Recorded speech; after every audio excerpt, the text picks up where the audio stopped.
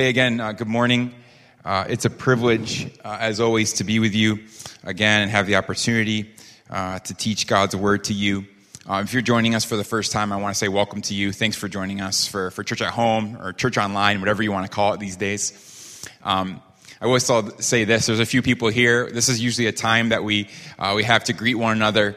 And so for the people who are here in person, we can do that from a social distance. Maybe how about a high five or a wave? If you're joining online, maybe it's a thumbs up or like one of those. They added the new one. Did you see this? Where it's like the little like face thing that's like cuddling or whatever like that with the heart. Like, I don't know if that's you. You can put that one on there or whatever. Some of you are angry I said that. Put the angry face. I don't know. But throw up an emoji or say hello. However you want to introduce yourself, maybe where you're from. You can go ahead and do that now. Well, today is week 4, and actually the final week of a teaching series that we've centered around the church, the ecclesia. And through this series, my hope and aim has been to help us as a gathering to understand who we are as the bride of Christ. And who are we? Well, here's what we said, that we are the church. That we just don't go to church. We are the church. We are people who are empowered by the Holy Spirit. We are people who are centered on the gospel. And we are people who are sent on mission. But more than that, we've actually taken the time through this series to discuss what we do as the church. How we are called to live and how we are to approach being the church in our world. And so we've discussed the idea of living devoted lives, to being faithful to God's word, to loving people, to being authentic in our worship, and to being devoted to the mission of making disciples to the very ends of the earth. And then last week we talked about the importance of being faithful to not just, again, knowing the word, to not just to knowing the teachings of Jesus and the apostles, but also to sharing that message with others with an expectation that those people were teaching, that they will turn around and do the same. Bottom line, what we said really to sum up this series or the last 3 weeks is that the church, the ecclesia, it is a called out, set apart people who live their lives as sent ones. This is the church, the ecclesia, a called out, set apart people who live their lives as sent ones. Well, then today, we're going to finish up this series talking about belonging to a church. Belonging to a church. Essentially, today we're talking about church membership. I've heard it said that we, today, this generation, that we are perhaps the most non-committal people, group of people, generation in human history. I'm not sure how you would even go about proving that or how you could know that's true, but people say that. But what I do know is that as individuals, particularly those of us who come from a more Western context, and I think Seoul is becoming even more Western in its context, but in general, we don't really like commitment, do we? And I think you can see that in a number of ways. For example, did you know that as of last year, the national, at least in America, the national average for staying at one job is now just 4.5 years, right? Not very long. People are changing their careers more than ever before. Or how about the reality that the average age of getting married continues to go up and has gone up every single year since they've been recording that number. Or on top of that, that's not even talking about the fact that we know that half of marriages fail or just end. See, in general, we are a generation of people who celebrate individualism. We are self-made, self-reliant, self-sufficient people. And as I was saying last week, our culture has a way, doesn't it, of creeping its way into the life of the church. And perhaps that's why so many Christians approach the church like dating or like everything else in their life as individuals. And I think we generally know and accept this idea, right? That in general, it's become sort of okay, like culturally acceptable, to hop around churches or to attend a particular gathering for a season based on how we're feeling or what we think that we need in that season of life. And so in other words, it's sort of just become culturally okay within the church to sort of come and go, to be present when we believe it's convenient for us. But to mutually commit, submit, and be accountable to one local body of believers, right? Not so much, right? And I think there's actually some reasonable reasons for this. Maybe at one point in your life you were hurt by the church, or maybe just in general you are skeptical of the church, and so that keeps you guarded for a number of reasons. Or maybe you're in the camp, you're just more nonchalant about church life.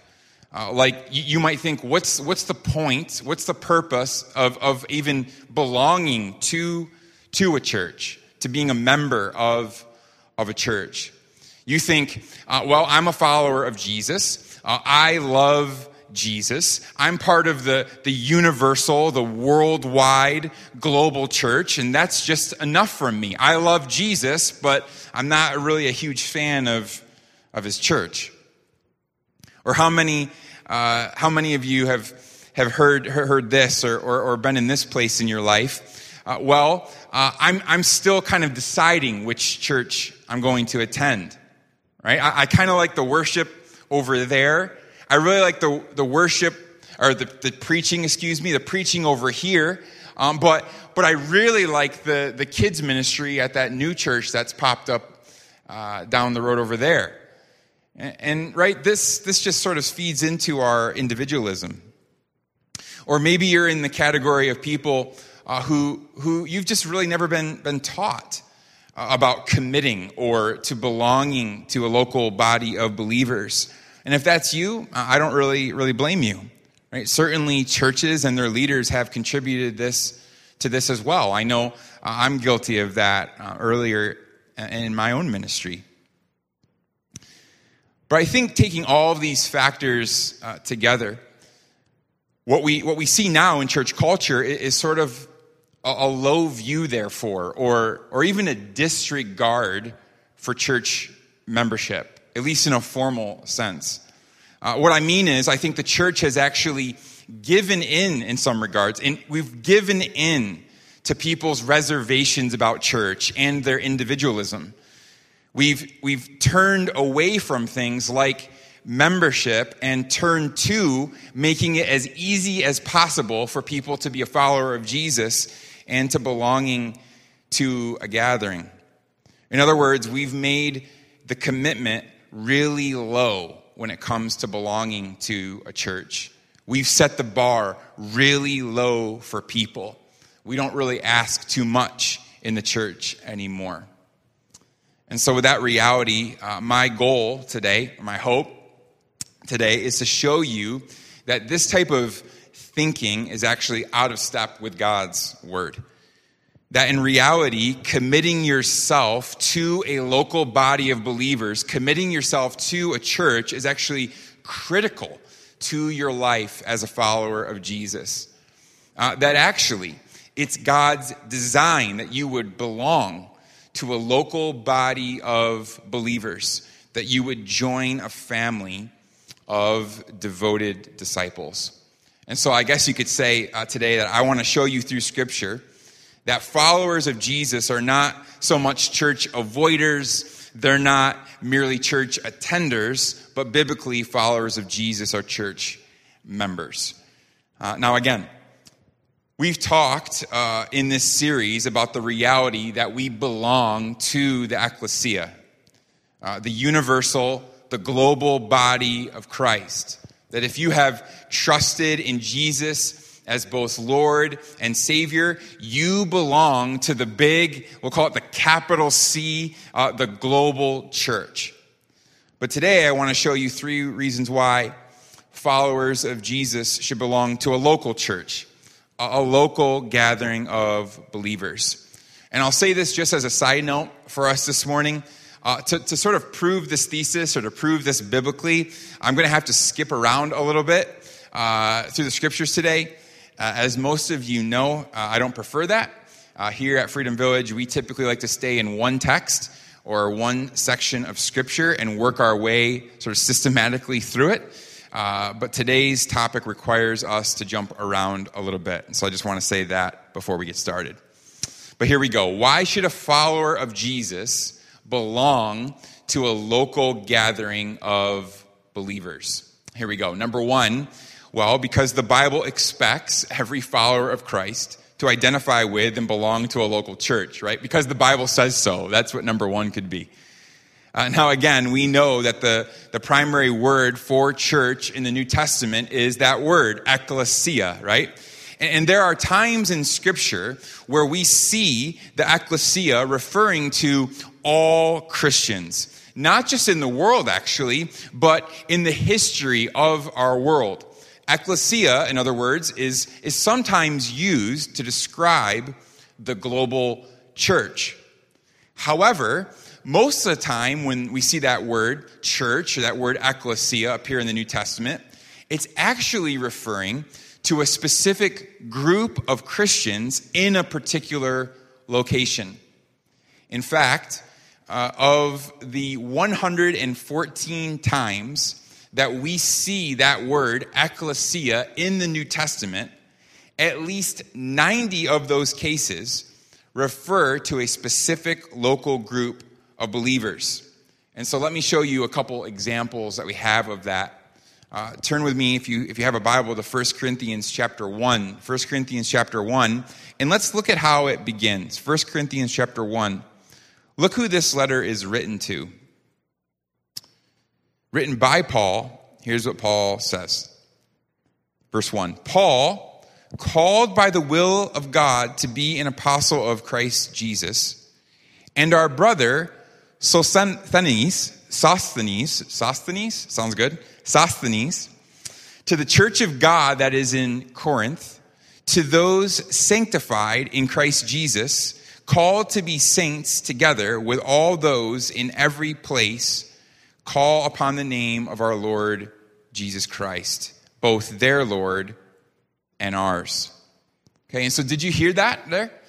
Paul says, to the church of God that is in Corinth, right? And so that's a reference we have there to a specific group of believers in a city, this local church, the church at or in Corinth.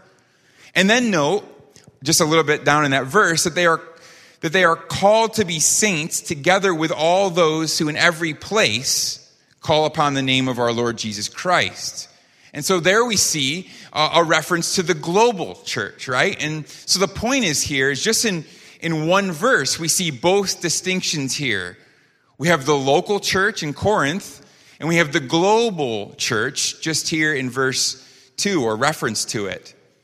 Or you could look with me right before this in your Bible at the end of the book of Romans. If you just turn backwards there with me. We read this in Romans chapter 16, verse 3 through 5. Look at this. It says this: Greet Prisca and Aquila, my fellow workers in Christ Jesus, who risked their necks for my life, to whom not only I give thanks, but all the churches of the Gentiles give thanks as well. Greet also the church in their house. The Apostle Paul writes those words as well. And so look at what we have here, right? We have a reference at the end to a church not in a city, but in a house. The church in Priscilla and Aquila's house. And even right before that, you see Paul refer to what he calls the churches of the Gentiles. And so apparently there were some Gentile churches that had formed as well.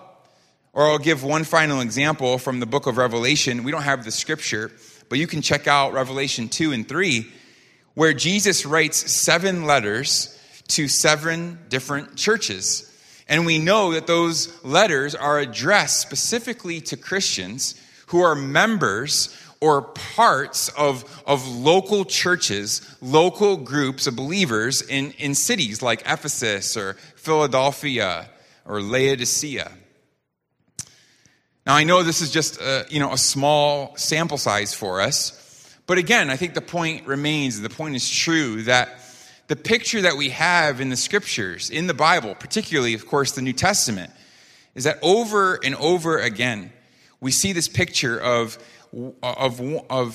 local groups of believers in particular places, in particular cities, houses called churches. Notice that they're not called, this is important, they're not called parts of churches, right? Paul doesn't say to the part of the church that's in Corinth. He doesn't say to the part of the church that meets in Priscilla and Aquila's house. He doesn't say to the part of the church that's scattered throughout Asia. No, each of these gathered local groups are called a church. Individual followers of Jesus belong to local churches or local bodies of Christ. That's the norm that we see all throughout the New Testament. And so as we read through these verses, but also all throughout the New Testament, I think a reasonable question that could be asked is, what group of believers in a particular place do I belong to? Or am I a part of? What group of believers in a particular place do I belong to? In other words, if the Apostle Paul were looking to write to you, he wanted to write you, specifically a letter to you, which local body of believers would you be identified with? Because the scriptures expect and also assume that followers of Jesus identify with and belong to a local church. Well, that brings us to our second point today. Why should followers of Jesus belong to a local gathering of believers? Number two, because the Bible expects followers of Christ to be served by and be submissive to local church leaders. The Bible expects followers of Christ to be served by and submissive to local church leaders. If you turn over to the book of Hebrews, chapter 13, I think we see an interesting verse here that I think helps us to understand the importance of commitment to a single local church. So let's look at it together. It's actually verse 17. Listen to this command that God gives to his followers, to his disciples. He says this: "Obey your leaders and submit to them, for they are keeping watch over your souls as those who will have to give an account. Let them do this with joy and not with groaning, for that would be of no advantage to you."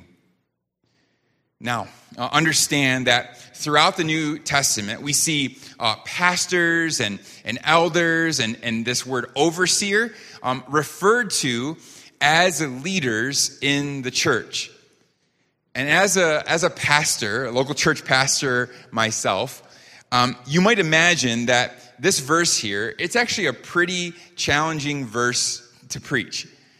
Telling people, calling people to obey your leaders and to submit to their authority, right? That sounds, if I was to preach a whole message on that, that would sound pretty self-serving, right? And I think, right, if a pastor wanted to or a church leader wanted to, they could use a verse like that and really lord it over people. That's why we have to read the scriptures in context, because again, listen closely to the second part of that verse. What follows this is the why. Why do we obey to our church leaders? Why do we submit to their authority? Why do we do that? Because it says, "For they are keeping watch over your souls as those who will have to give an account." And so don't miss that, right? I sure didn't miss it when I read that text for the first time. It's saying that church leaders, pastors, elders, that actually one day they will stand before God and give an account for the people that they're leading. And at least for me, personally, again, being a pastor, I think that leads to a very practical question. It's a question that I ask myself. Who then, God, will I give an account for? Then who are these people?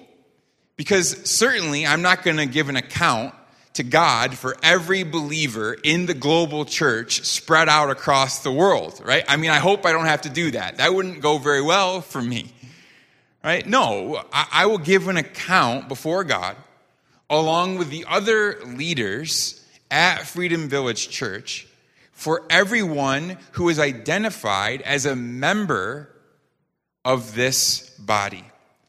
And so, again, I think this just makes sense. But if this is the case, it's really important for church leaders to know who the members are of their local gathering. But also it's really important for the members as well to know this, for every follower of Jesus to know this. Because again, if you go back to the first part of Hebrews 13:17, God commands his people to obey and to submit to the church leadership. And so think about that reality. Right? Does that mean as a church member that you are to obey and follow every leader that exists in the global body of Christ? Or are you supposed to follow the instruction of the pastors and leaders of the local church that you belong to? And I think that's a pretty obvious answer. Of course, it's a local issue. And so in order to carry out this command, if you're a member of a church and you want to carry out this command, then you need to identify with a church made up of leaders that you respect and trust to teach you God's word, and who you trust and respect will move you closer to the person of Jesus Christ. And let me just say this quickly as well.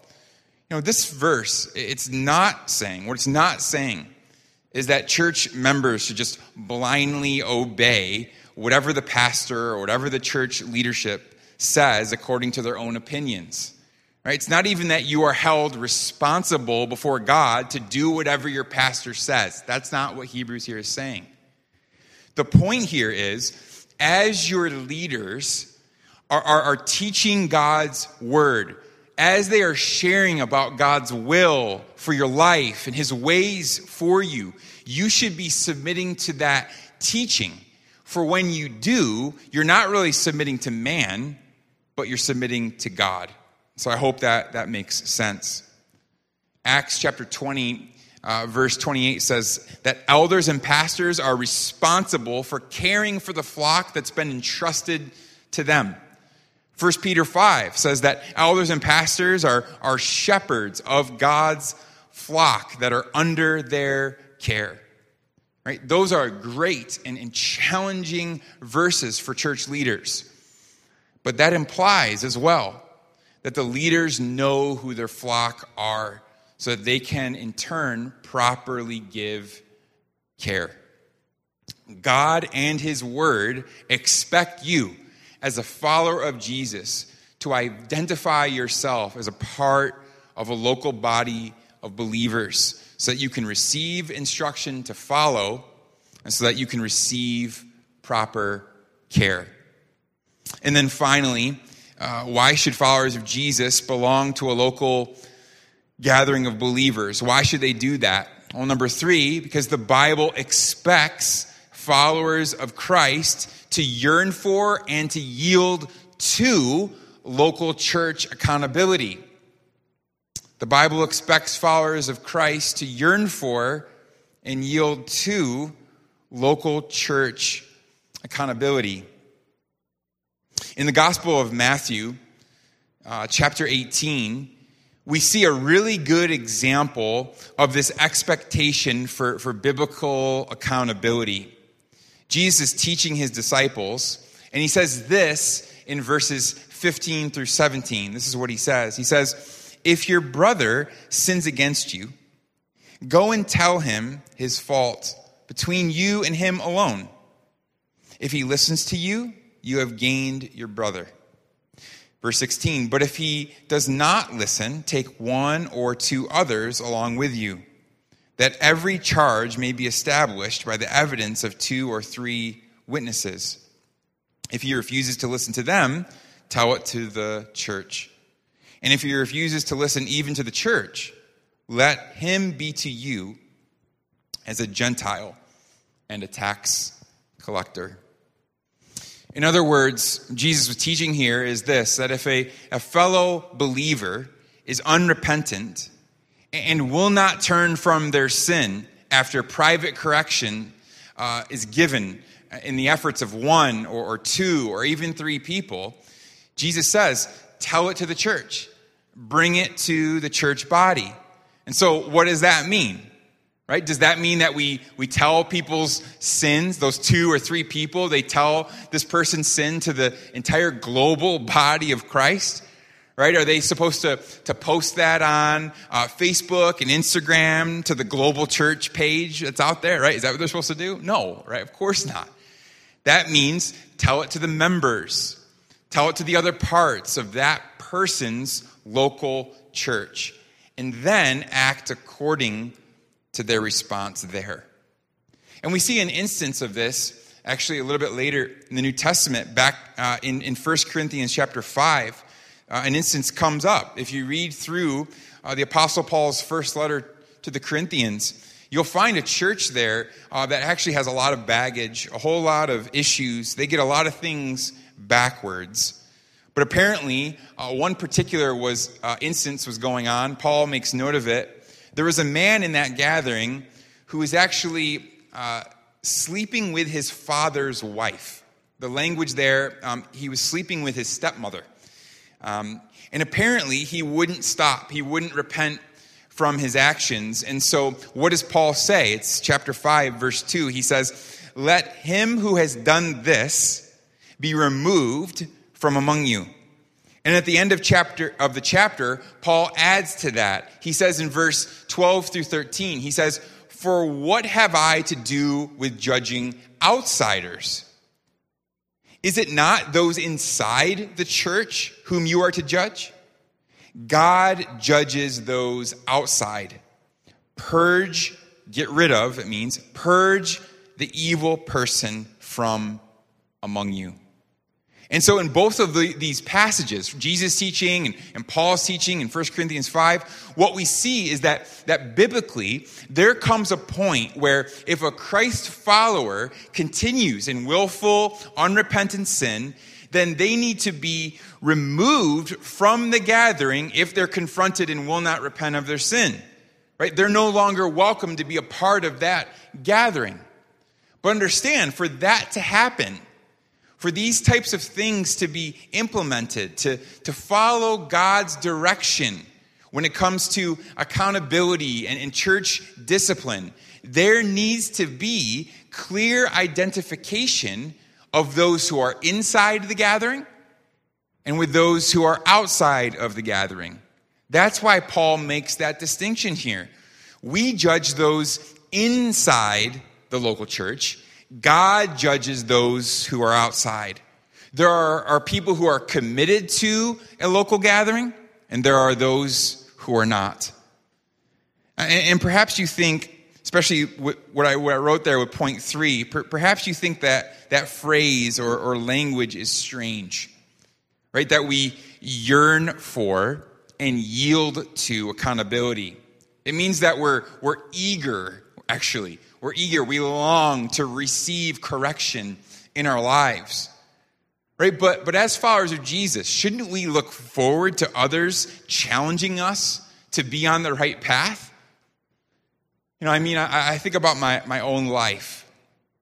If the goal for me, the goal of my life is to be more like Christ, but I am either knowingly or unknowingly going in the wrong direction, I want and I look forward to brothers and sisters in my life who will warn me and love me enough to want me to go in the right way. You know, if my true purpose in life is to give God glory with my life, then I want others around me to affirm that I am heading in that direction, heading down that right path. or to tell me when I'm not. And the good news about membership, the good news about belonging to a local gathering of believers is that I get that. I invite, actually, and receive biblical accountability in my life when I become a part of a local church. Right? And we know, of course, that accountability is not just about church discipline. Right? So the case isn't, well, just you want to be a church member so that you can be disciplined. That's not all, right? That's part of it. Part of it is correction. We also know that members of the body are accountable for making sure that the gospel and the gospel alone is being preached amongst that local gathering. They are also accountable for commissioning people to begin new ministries like church planting in our city or church planting overseas or sending overseas missionaries. Right? Church members also have some role and accountability in the process of selecting who their leaders are.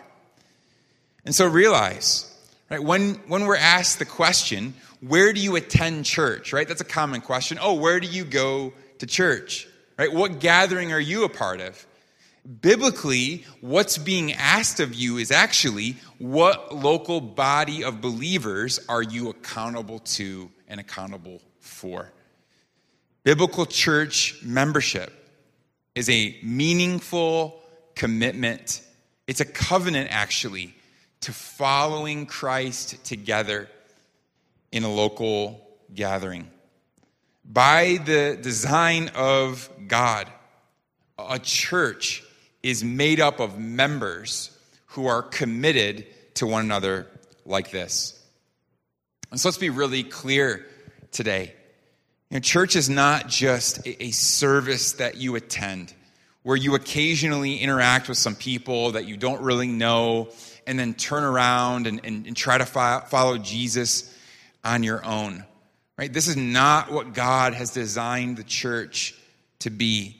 It's not what God has designed for you to experience either. And this is what we've talked about really all throughout this series, that the church was designed to go towards the word together, to worship together, to share the gospel together, to pray together, to give together, to make disciples together. And not only that, as members of the same body, we hurt together, we rejoice together, we mourn together, and we just simply share life together. That's what it means to belong to the church and to commit yourself to a local church. God has actually designed the church to be a family, and He wants you and I to experience that. Now, I think this is a bit of a bold statement, but I fully believe that it's true.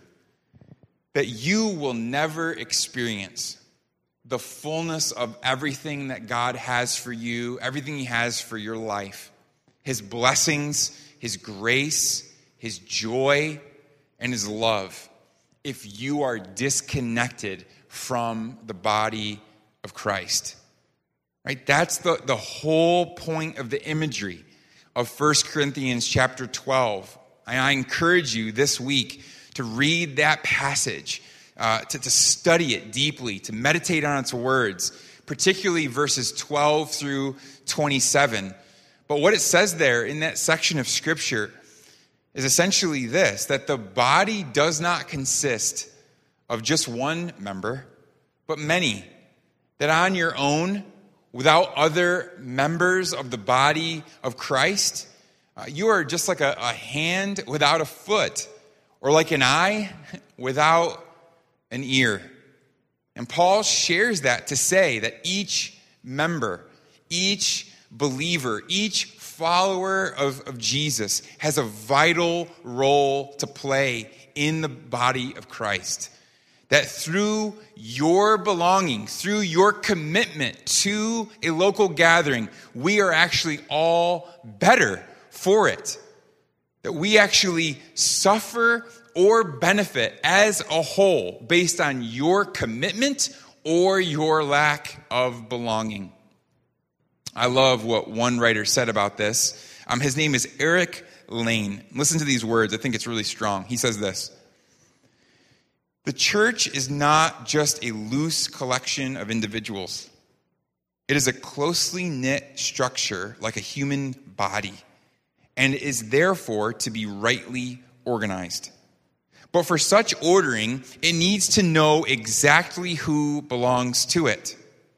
A family which sat down to its meal table or locked its doors at night, not knowing who was supposed to be there and who not, would be an extremely strange phenomenon. An army battalion which did not know whom to expect on parade would soon be in chaos. If the church is to be a true family and an effective fighting force, it needs to know who exactly belongs to it. This is the whole purpose of having membership in a local church." And so, church family, my prayer is that each of us would see this truth clearly today. That as a follower of Jesus, your purpose in this world is so much larger, so much greater than your own individual life and your own individual journey. You were made. You were actually designed for community. You were created to belong to a spiritual family with God as your Father. And so your right biblical response as a follower of Jesus is to be united together with a local gathering of believers in Christ to share and to show his love to the world. And so the simple question we all have to leave ourselves with today is this simple question: are you a member, or do you belong to a local gathering of believers? Really simple question, really practical as well.